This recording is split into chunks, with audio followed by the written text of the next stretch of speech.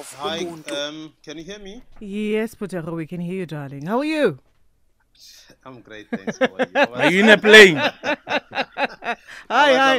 Are you flying a plane? You sound like, do you know what you sound like? You know when people are emceeing like, hello? That's what you sound. Yeah, no, Can you hear me? I was 1, 2, 1, 2. That's what he sounded like. Hi, Phuthego, how are you? I'm great. Can't complain. How about you guys? Great, we're thank you. good. We're okay, thank you. Great, thank you. We're doing even here. better now that we're chatting to you. Where are you in the world today? No, I'm still around Mzansi. Oh, you're Yes, still around Mzansi. You sound disappointed. correct. No, I'm not disappointed. I think there's great things that we can celebrate in South Africa. Oh, okay. Banyana. Oh, the yes. girls. Yes, the girls did Wow. us proud, right? Wow, I'm sure Lelo was jumping and He jumping. was. I He wanted lost to my cry. voice. He Hey, wanted to cry in I studio lost my today. voice, Mr. Mojapele. Yeah, no, I know you. Yeah. You are a great fan. Yes, I am. Yes, yeah, he we're is. celebrating with them. I beg your pardon? We're celebrating with Banyana. Oh Banyana. yes, we are. Yes, we are. Oh, okay. Phuthego, let's talk about Airlink. So the last time we were chatting, we spoke about that gate issue where what happens if you send to the wrong gates, etc., right? So Airlink responded to that issue. Yeah, they responded to us via their PR company. They were simply saying they are not responsible for the gate changes, but AXA is responsible for the gate changes. But it's very convenient for Airlink to throw AXA under the bus here. But the ultimate end, the responsibility lies with the airline. You see, when the airline doesn't have a proper communication mechanism in place, and they are not even able to contact the concerned client, who I actually did give them the information of the clients that were complaining.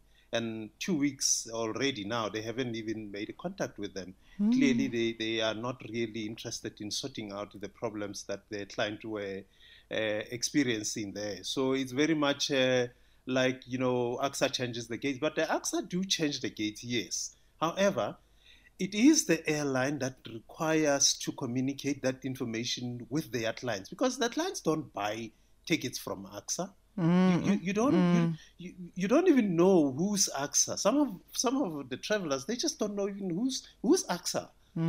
So it's when you say it's AXA, you are not solving anything for the clients. You need to at least have a proper communication mechanism in place and be able to communicate effective message to the customers so that they understand where they are going when they go through those boarding gates. They at least know exactly, or when they go through security, Where we they know going? exactly where to go. Yes. But so in this case, inconvenient. they just said, no, you didn't understand, it's AXA. No. There's no such a thing. I'm in the industry, so I know exactly what happens there. So they need to have their communication mechanism in place and communicate the message effectively to the clients. They need to do better. Okay, so a lot of people have been complaining, Phuthego, about ticket prices, how expensive ticket prices are, how it's just expensive to fly, basically, and how also tickets, just flying out somewhere, it's difficult to even get a ticket, Are we going to see any improvements in ticket prices anytime soon, considering the fact that people would love to plan for December holidays now? What I will simply say is that the ticket prices are going to be as high as they are. There's not going to, especially domestic, there's not going to be any changes anytime soon. There might be a slight relief for now on one airline that I've been monitoring. I've been monitoring FlySAF Air for the past week and this week. They seems to be having a very much decent prices for our customers.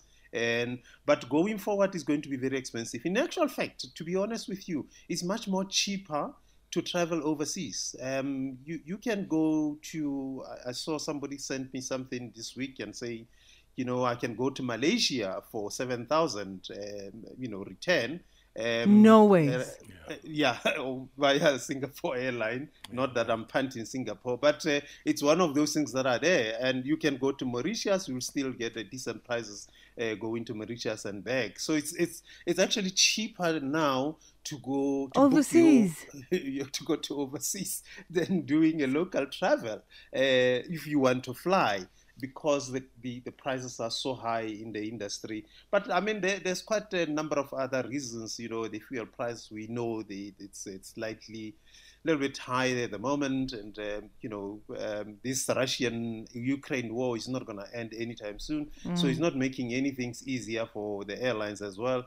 But at the same time, I think domestically we also we don't have enough supply of airlines that can offer that can offer decent prices. So that's why we're finding ourselves having to rather go overseas than really spending our money locally, because it's just too expensive unless you want to drive, and we don't have roads, we've got potholes. Jeez. She's Phuthego. Wow, what a dig. Okay, so Phuthego, can you give us any highlights and announcements from the Farnborough Air Show? Yeah, the Farnborough is it's a very interesting air show that I love with all my heart, because in actual fact, this was my very first air show to attend in my life when I started getting into the industry. And we saw last week, it started last week Monday, and the biggest the manufacturer that drew many customers was the 777 -9 that made a 10 there, and it really stole the show. And the performances from the test pilots from Boeing company that came around and performing some circuits and some maneuvers around the airport of Farnborough. And there were quite a number of significant deals that were signed on that. We have seen Delta confused quite a lot of people because they went very hard on getting more of Airbus fleet, and they just made a U-turn on that show and ordered quite a significant amount of 737 MAX. Remember, you were saying you're scared to fly in the MAX? Delta has ordered quite a huge number of the MAXes series. But the biggest losers were really the Boeing, because the Boeing company did not really get the significant amount of orders. You see, the Chinese market, they ordered more than 300 of the A350s from Airbus instead of going the Boeing. They usually like to support the Boeing, but this time around they decided that no, we don't want to go and support these ones. We want to go this way. And the Boeing company, they also expressed themselves to say, look, but this whole thing doesn't work. We could have at least signed a decent deal with them. But that's how things goes. Airbus also, at some stage in the past, they also suffered the kind of same thing that Boeing's going through, where they didn't get any orders, but Boeing got more. So,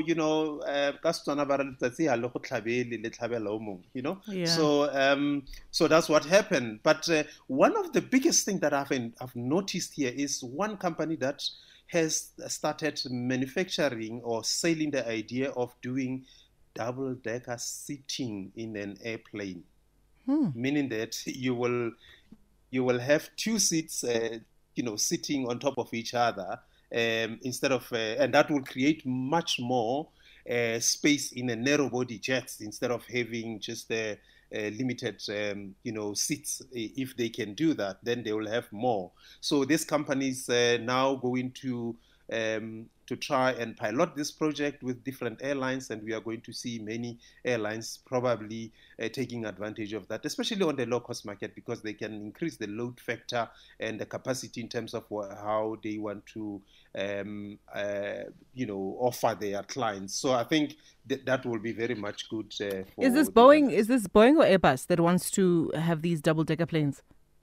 No, it's actually an independent company going to sell that to Boeing or any other manufacturer, Airbus or Embraer, or anybody who would want to have that kind of a seating arrangement. I think it's very good that somebody has come up with such a brilliant idea. All right. So lastly, Phuthego, somebody put a snake head in food that was given to flight crew. Tell us about that. Yeah, this is not funny. This is horrible. We should give Glenn that so that he can have some wings when he flies around Rustenburg and Mpumalanga during the night. So this We'll call him Mamba. Yeah.